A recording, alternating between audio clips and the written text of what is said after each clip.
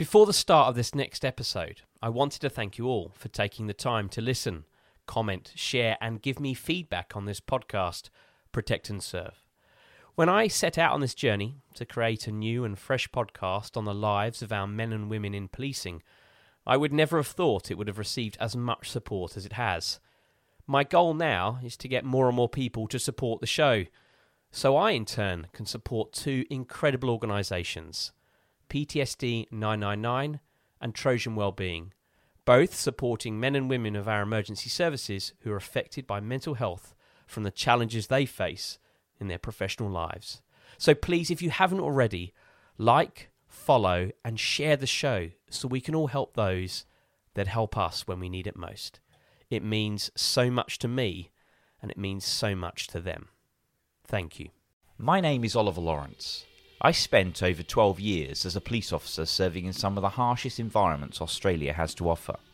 Now working as a senior investigator, security intelligence and crisis management expert in London, I've had the chance to meet and speak with some of the brave men and women of law enforcement who found themselves at the front line of the world's most infamous investigations and global incidents. From the underworld of bikie gangs and the mafia to terrorist attacks of unthinkable magnitude. In this series, I'll sit down with these brave men and women to hear their first-hand accounts of these events and how they got there. Welcome to Protect and Serve. This just in, you are looking at obviously a very disturbing live shot there. That is the World Trade Center. Killer Zelfadine Rezji has just entered the hotel grounds. He's looking for targets. The outcome in U.S. District Court today was not good for New Jersey boss Tony Provenzano. Just how seriously the police are taking claims of abuse at the hands of Jimmy Savile came into sharp focus. In the UK, police identifying the suspect who killed two people on London Bridge. Police say they are investigating a suspected connection with a radical Republican organization, the New IRA. Freedom itself was attacked this morning by a faceless coward. And freedom will be defended. You're listening to part 2 of my chat with former West Midlands Police Sergeant Matt Trott. If you haven't listened to episode 1, I highly recommend you pausing this episode and listening to that one first. In this episode, Matt talks us through the moment he was badly hurt whilst policing a football match, an injury which would later force him to exit from policing and a life on the front line. All this and more next on Protect and Serve. So 5 years of deployments, doing this work across the UK.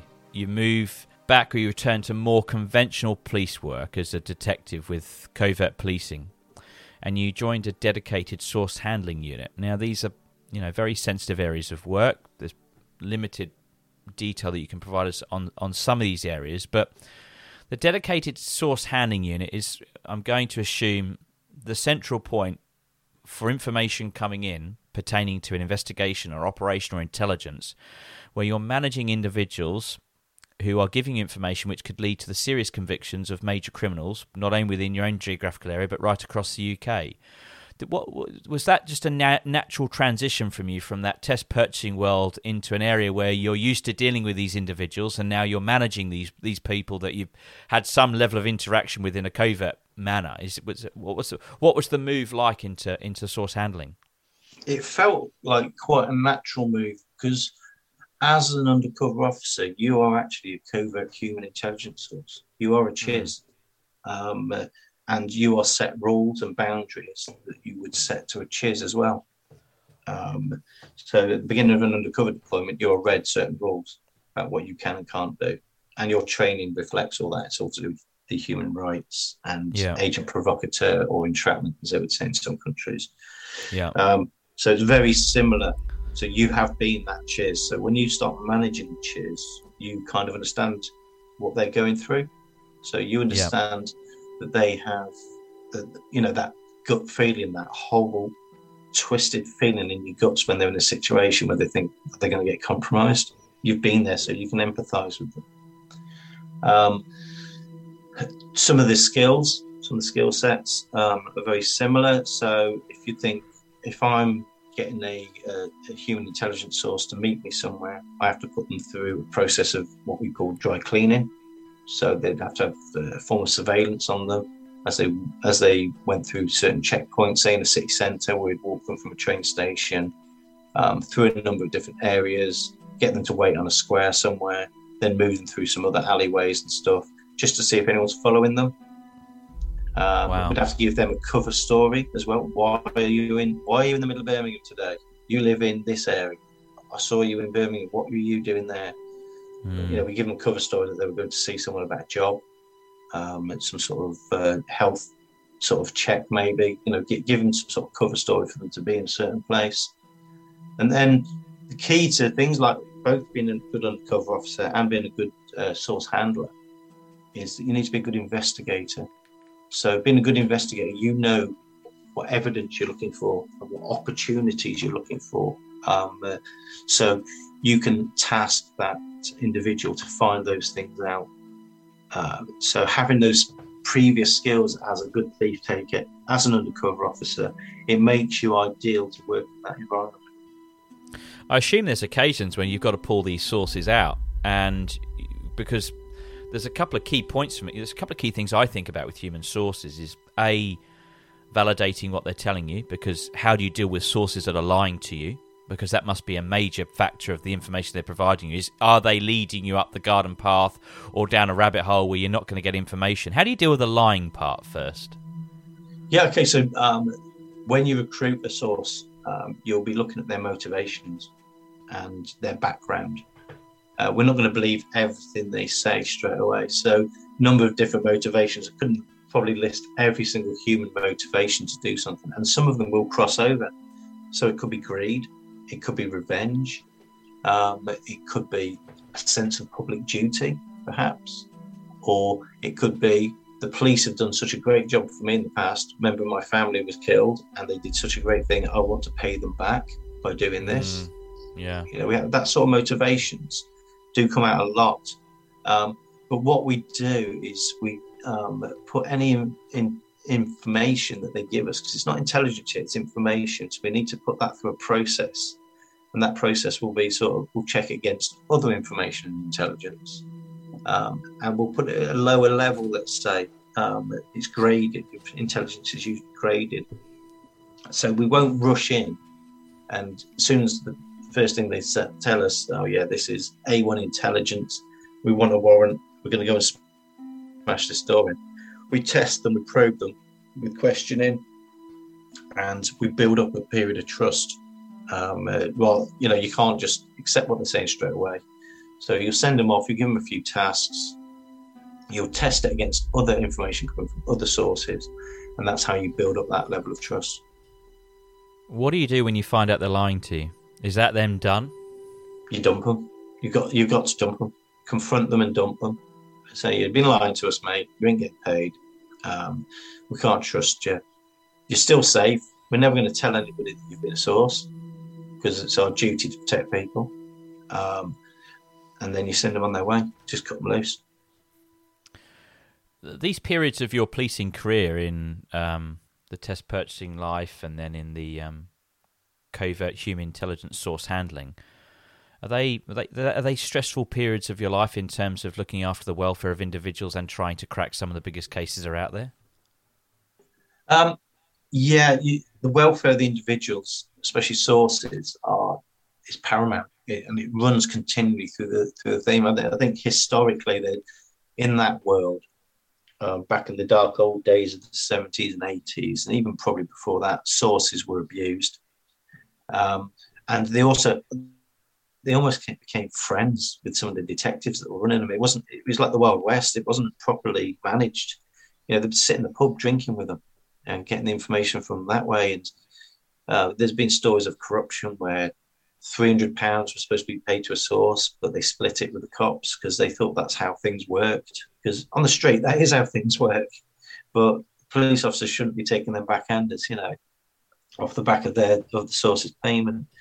But then you get the other side, which is more of a goodwill sort of corruption from the source. For example, I had an example of one guy. He was working in this specific area that I covered, and I asked him to find out about a heroin dealer. And he says, well, to tell the truth, mate, he says, the only way I can do that is if I go back on the gear. And I'm happy to do it. I'll go back on the gear and go and see him and buy heroin. I was like, no, mate, you can't do that. That's totally unacceptable. We're not going to do that. You've got family to look after. The one thing we're never going to do is ask you to go back on the drugs. And he was like, no, it's not a problem. I'll do it. No. At that moment, he obviously reported that to our controller. And the controller was like, right, we're pulling him. So we stopped any activity with him at that point. He was a really good source, a long-term, really good source. And he was trying to please us. And that's not the aim of the game. He's not there to please us. He's there to do a proper job. And so we got him in for a meeting. We set up a meeting and with the controller there, the source controller. And we had to reread him all his terms and conditions and redo all of his taskings and everything. Wow. And we said, look, mate, we're not going to get you to take drugs again. It's more, we'd rather have no information. Just, this think around the box, how, this guy had been amazing. He'd done some really big jobs with us over the years. And there's no way that, you do build relationships with people. And there's no way we was going to see somebody go back onto heroin just to give us information about a low-level smack dealer. It's just not really going to happen. Were there any incidences where you've had a source blown, which then puts their safety and welfare in jeopardy? The only one I can think of was there was one guy. I think he liked the image of being a source. I think he thought it was a movie, and we only had him for a couple of weeks. He wasn't there for long, and he turned up. We'd done a warrant on something that he'd told us, and he turned up for a meeting. Black eyes, was like, what happened? And the lads thought it was me that crashed on them, so they gave me a kick in. I was like, well, where did they get that from? We'd found out afterwards from one of the operational team that did that warrant that he was there talking to him at the warrant, basically telling the cops that it was him that gave them the information. And we do try and reinforce them that they can't do this. They could end up being killed. And their families being targeted. It takes a long time for the cops to come sometimes, and we're not always going to be there at the drop of a hat for you. So you've got to think of your own personal safety. As a result of that, he was just too hot to handle. He couldn't be trusted with his own safety. So as much as we wanted the information from him, we couldn't run him as a source. We said, look, you've got our number. You can call us at any time if there's any problems. If you need some help, give us a shout. We're always going to be here to help you because, ultimately we've put you in this situation.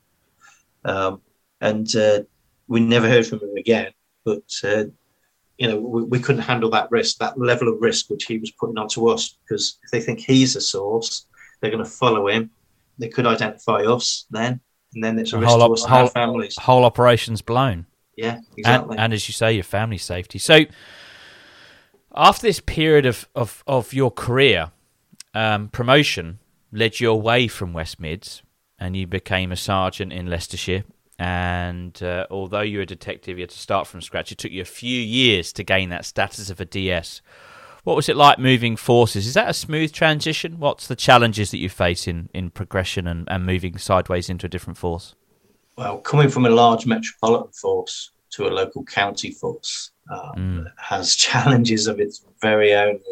You've got a very small force, so like the time I think there was only about 3,000 people in Leicestershire Police. There was 4 or 5 times that in West Mids, and to come from somewhere where there's so much going on, as in low level crime, street crimes, robberies, all that sort of stuff going on all the time, to go to a county force was a bit of an eye opener.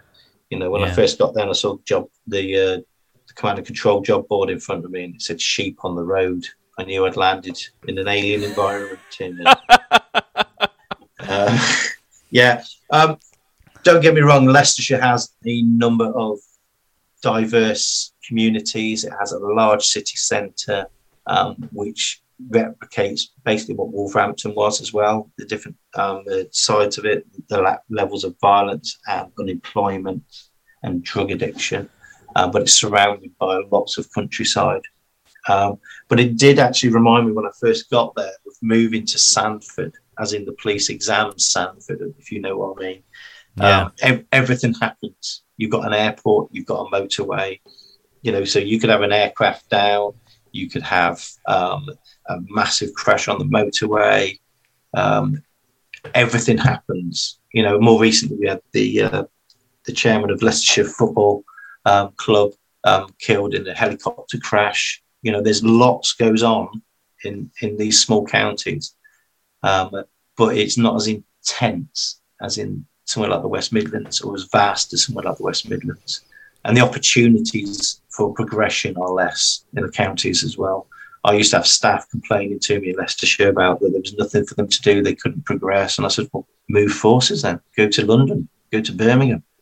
That's where it's happening. If you want to do all these sexy jobs, you need to move from Leicestershire, because small forces do struggle to keep people moving around, because there's only so many limited jobs for people to do.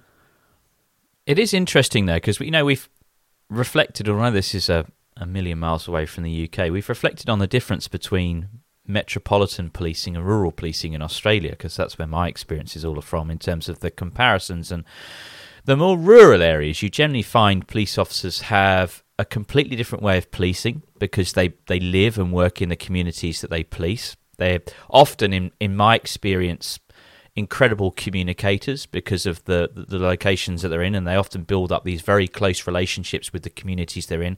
And equally, their experiences are far more broad, because in the metropolitan areas, when an incident occurs, you've got crime scene investigators, you've got homicide detectives, you've got all these different specialities. And when you move into the more rural areas, your local country coppers, as we'll describe them, often become a jack of all trades in all these areas and specialise in all different bits and pieces. So it's a totally different type of policing, for want of a better description. Would you agree with that?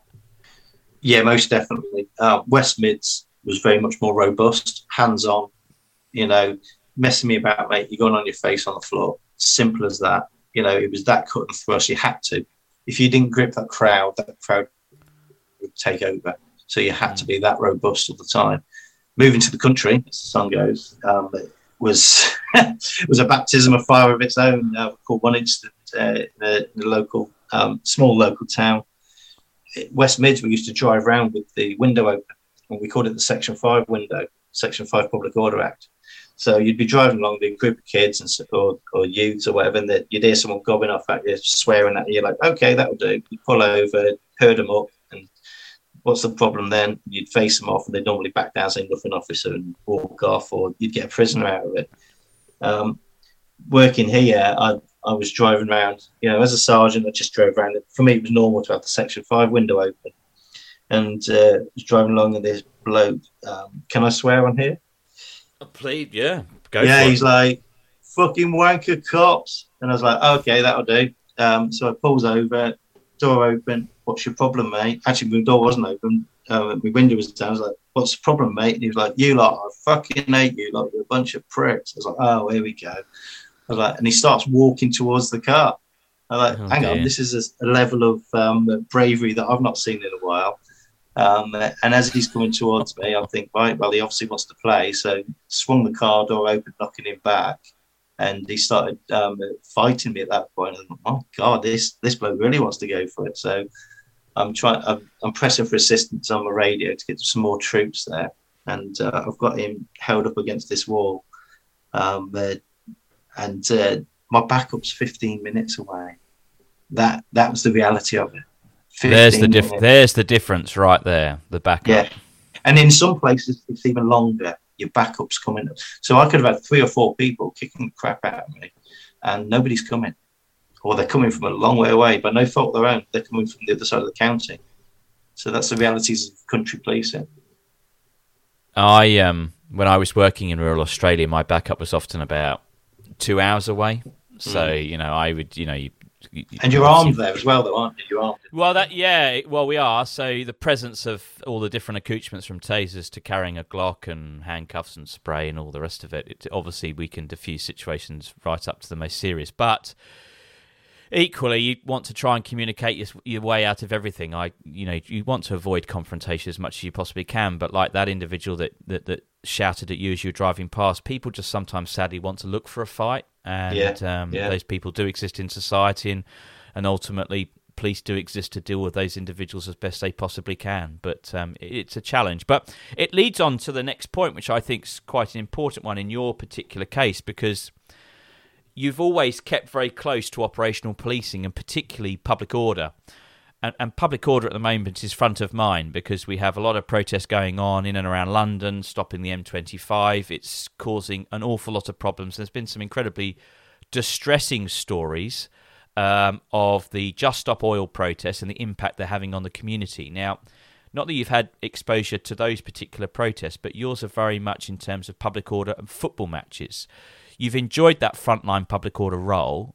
Tell us about the challenges that presents when you've got a group of men, commonly just groups of men, maybe some women in amongst them, wanting to really go at the other group of fans and how you keep them separate.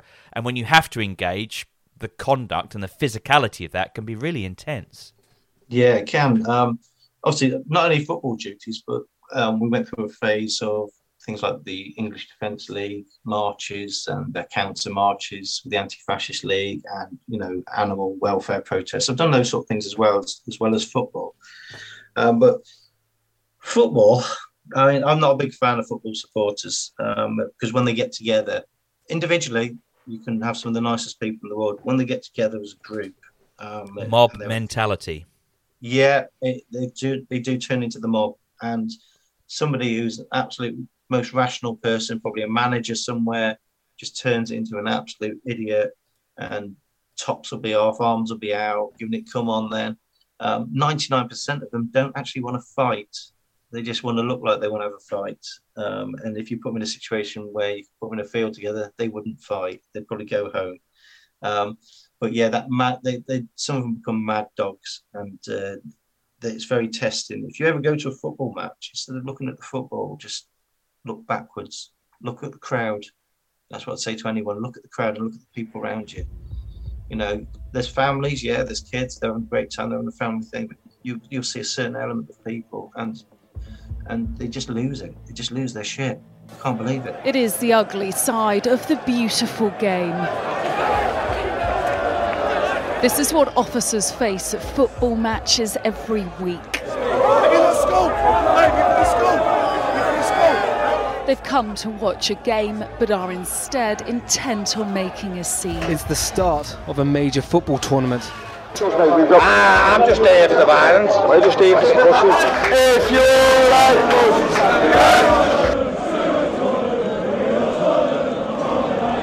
They're throwing bottles still.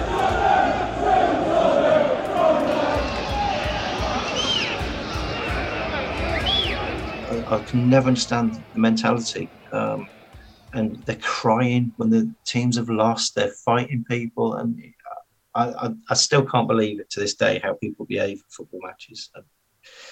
My mind is blown.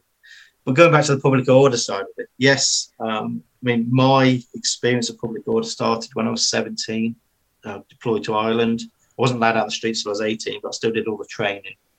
And that all started with being petrol bombed and running around with riot shields around mock-up villages, being stoned and bricked and things like that, and then actually deploying into Northern Ireland where similar sort of things happened as well. Then joining the police, obviously you get the basic training. Working in the West Mids, we had some major Premier League football teams there, some really good ones as well, and Wolverhampton Wanderers. But my friends from Wolves will hate me for saying that. So it progressed over the years, just getting used to doing that sort of thing. And if you think about the difficulties, for example, say we get two teams, like in my example, I got injured and that's why I had to retire from the police. We have two teams, say Leeds and Leicester, will get together and you'll have a hardcore element.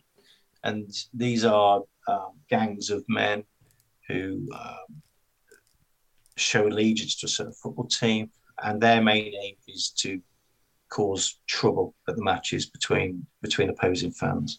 And they'll turn up with the intention of being beard up, having some cocaine down them, and wanting to fight or cause problems. So they sort of we have to police that. We have to build a sterile environment in between them to stop that from happening. We'll hold some back, let the others leave the area in their coaches, then release our people, the local fans, if you like. So if we think about this match in 2017 where I got injured. Yeah, let's talk about that one.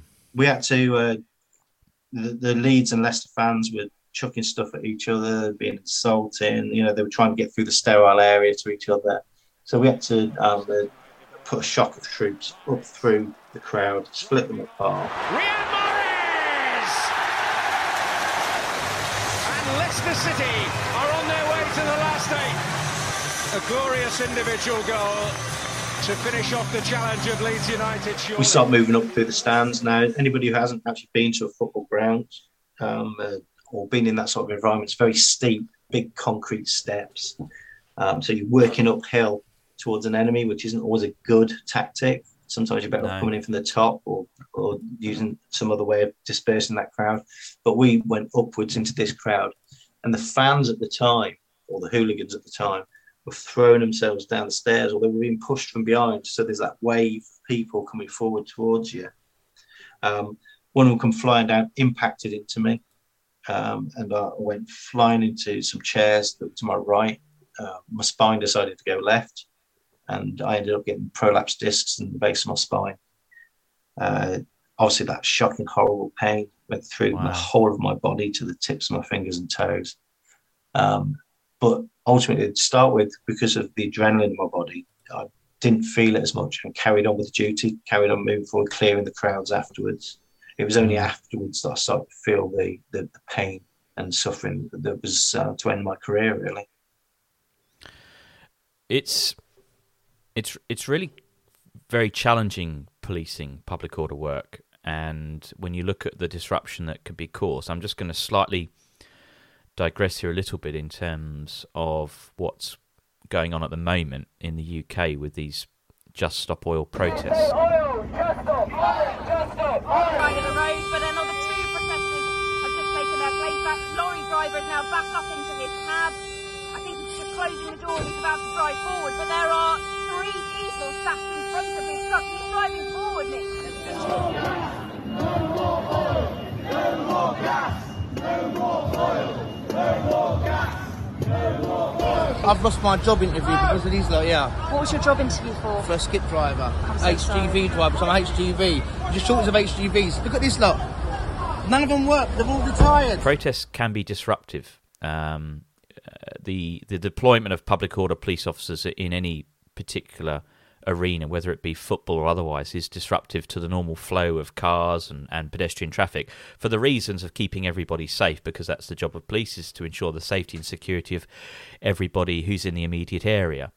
The police are often very tied in terms of how quickly they can respond, how quickly they can remove people. People glue themselves to the road and everything else imaginable, tie themselves. They come up with these elaborate designs of structures to handcuff themselves and padlock themselves. And I saw the other day someone had zip tied themselves to a rugby post. Just so many different means in terms of ensuring a slow extraction by police, because you've got to maintain the safety and the well-being of the individual that's taking part in that. Do you have any thoughts on the highly disruptive protesting of Just Stop Oil, who are blocking, the M25, an example, and affecting hundreds of thousands of people? Are the police responding effectively to these incidents? Are their hands tied? I think the protesters are scoring an own goal almost. They're raising awareness of what's going on, which sometimes is the key point, but the way they're doing it is alienating their supporters. There's lots of people who support what they're talking about, what they're doing, but the tactic they're using is alienating them. And you would have seen it. You'd have seen reports of middle-class kids crying and screaming and everything. And most people out there just look at them and think, what a bunch of spoiled idiots, myself included. Whereas the tactics that the police have to employ to deal with them are so way out that causing these delays for so long rather than just arresting them for obstructing a highway. Yes, we have to facilitate protest. That's peaceful protest. Doesn't mean that you can block a highway. Doesn't mean that you can attack somebody's property. So the tactics that the police are using at the moment, I think they're starting to get it now. They're starting to, we're going to be a bit more robust. Not as bad as the French, where they just pull a super glued hand off the floor, which I've seen on a video, which is, although quite comical, not really something the British police would ever consider doing. But they're starting to be a bit more, right, we're going to lock you up. And I think today the Just Stop Oil have announced that they're not going to do any more M25 protests. I think they're starting to get it as well. The police are starting to get, right, we're going to be robust, and they're starting to get the fact that actually we're alienating ourselves. We're not going to get any support from this. I was listening to a radio show on the BBC, and there was a really sad story of a guy that he and his son were the pallbearers at the chap's father's funeral, and they couldn't get to the funeral, and he couldn't say goodbye to his father because of these individuals' decisions to get up onto one of the overhead marker boards, junction boards, whatever they're called these days, and to sit up there, which ultimately led to all 4 lanes of the M25 being shut. So, really quite selfish acts, but it's the right of an individual to protest versus the rights of hundreds of thousands just want to get on with their lives. And it's a very difficult situation. And what I fear the most is that this week it's Just Stop Oil. About 3 or 4 months ago, it was we weren't doing enough on climate change. It all amounts to the same general issue, climate change.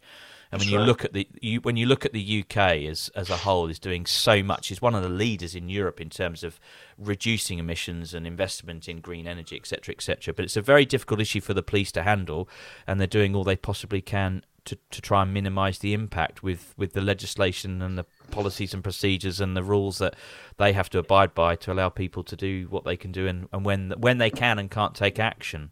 But I thought the protesters need to bring the people with them. They need to bring the media with them. If they continually just show themselves as sport middle class kids who are crying and spraying stuff all over the place, they're never going to win this battle because the rest of the country cannot relate to them.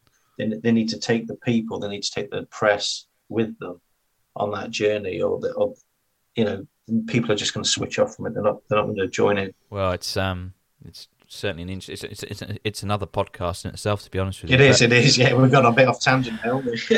But I wanted to, I suppose, just finish up. So sadly, as a result of your public order policing enthusiasms and wanting to keep your hand involved in that frontline policing, that's obviously what led to you getting, as you explained before, getting seriously hurt and getting through that situation, then realising how bad the injury was and being medically discharged.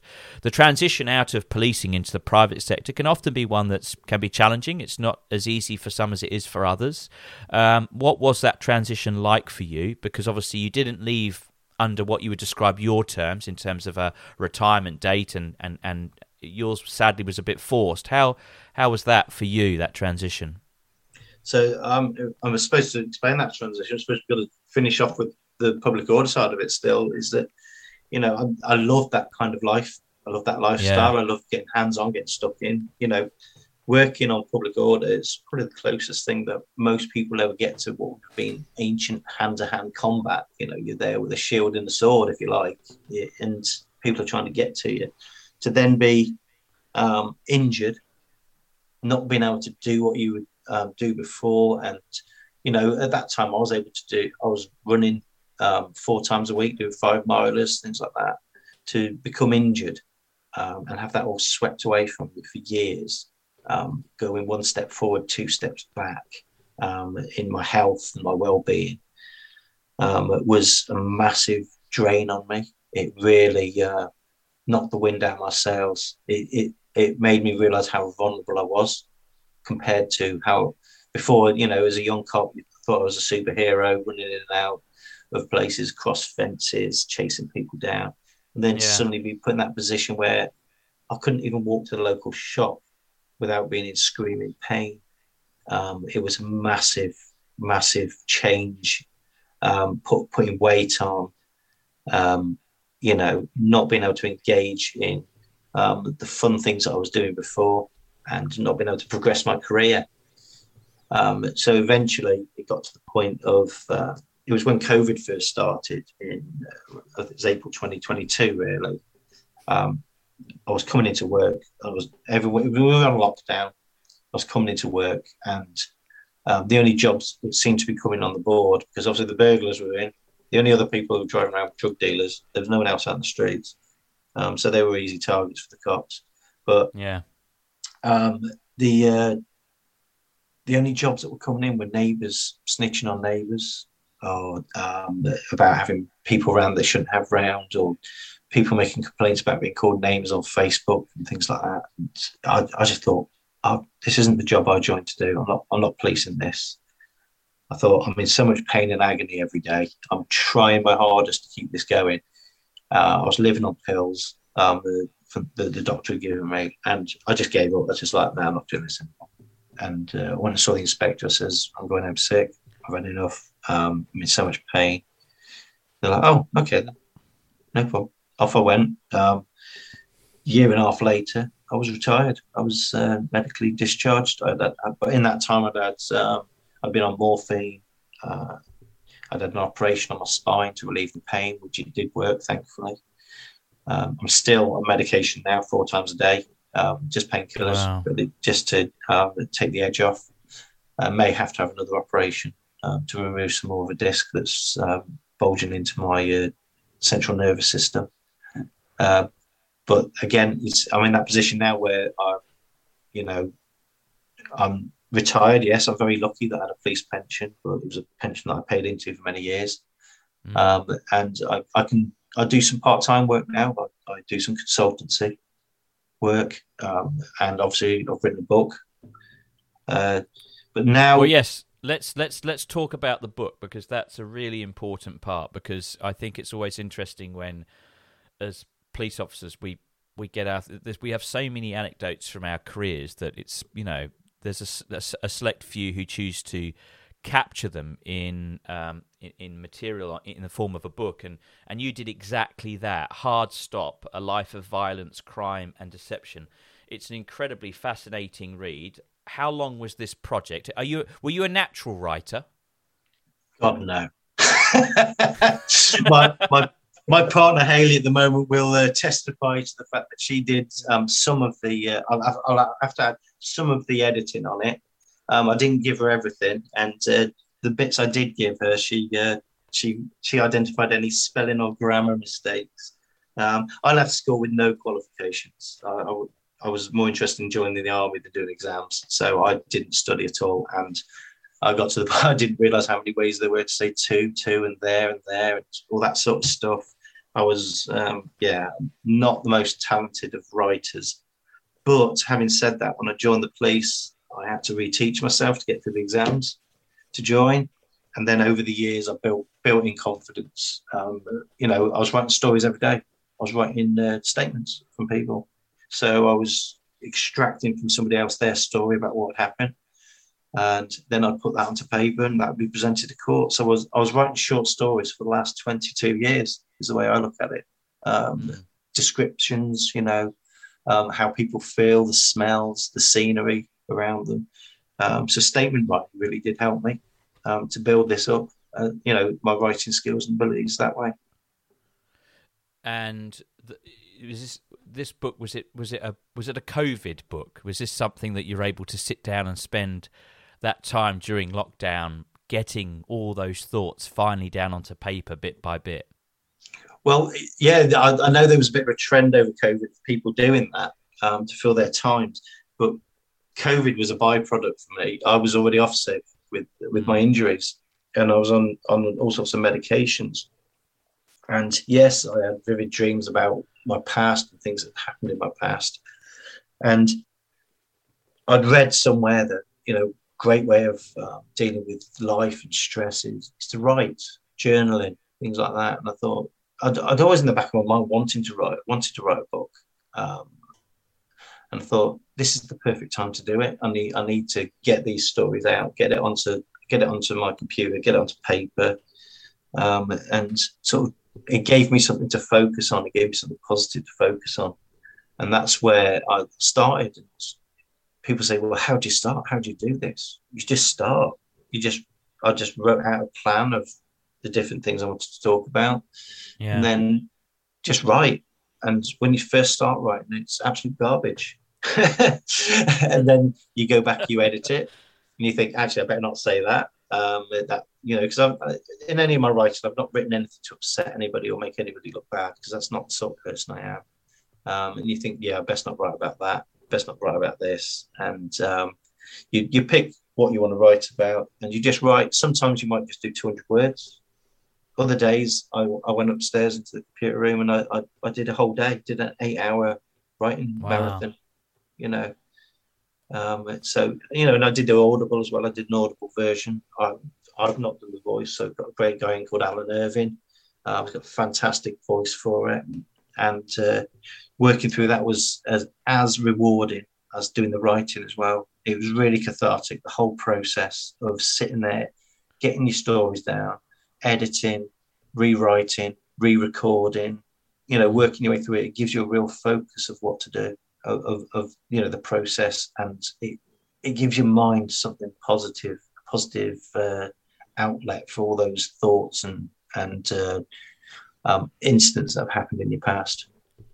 I'm going to make the assumption that the book is available on Amazon and all other publications, or publicists. Where can we get copies? Yeah, it's some people don't like using Amazon, so you can get it from your local bookshop, but they'll have to order it in. W.H. Smith's, Waterstones, all those places have it. I'm trying to get it into airports, so if anyone from the airport's listening, hi. The book, the main selling point is, I did use a publisher, Matador Publishing, but the main thrust, the main sales seem to be going through Amazon, because that's where a lot of people buy their books now. And on Amazon, it's available in print, it's available on ebook, and it's available on Audible. And I really do, I like Audible, but some people like print, but that's because I'm not really that educated. No, listen, it's been a fascinating 90 minutes of conversation about your 22 years of policing. Wow, has it been that long? Yeah, we've been chatting a while. It's fascinating insights into human source intelligence work, into test purchasing, into the early parts of your career in operational policing, coming out of the military, and the latter part of your service working in more rural areas, but still keeping your hand in amongst the public order policing. Really fascinating stuff. So on behalf of my team and I, we just wanted to say thank you ever so much for your policing service. Thank you so much for sharing your stories this morning, and we wish you all the best of the luck with the book and your life in a post-policing world. Thank you. Thank you for letting me come on and talk about this. There's just one point about the book. Obviously, I've used a pen name rather than my own, which is Jack Door, just to reinforce the fact that people are looking for it online. It's Hard Stop by Jack Door.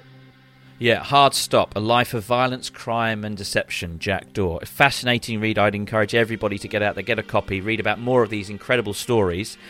And we look forward to speaking to you next time, Matt. Okay, thank you very much. Protect and Serve is a Mash Pumpkin production, hosted by Oliver Lawrence. Research and questions by Oliver Lawrence and Robert Winstanley. Produced, edited and sound designed by Jack Lawrence.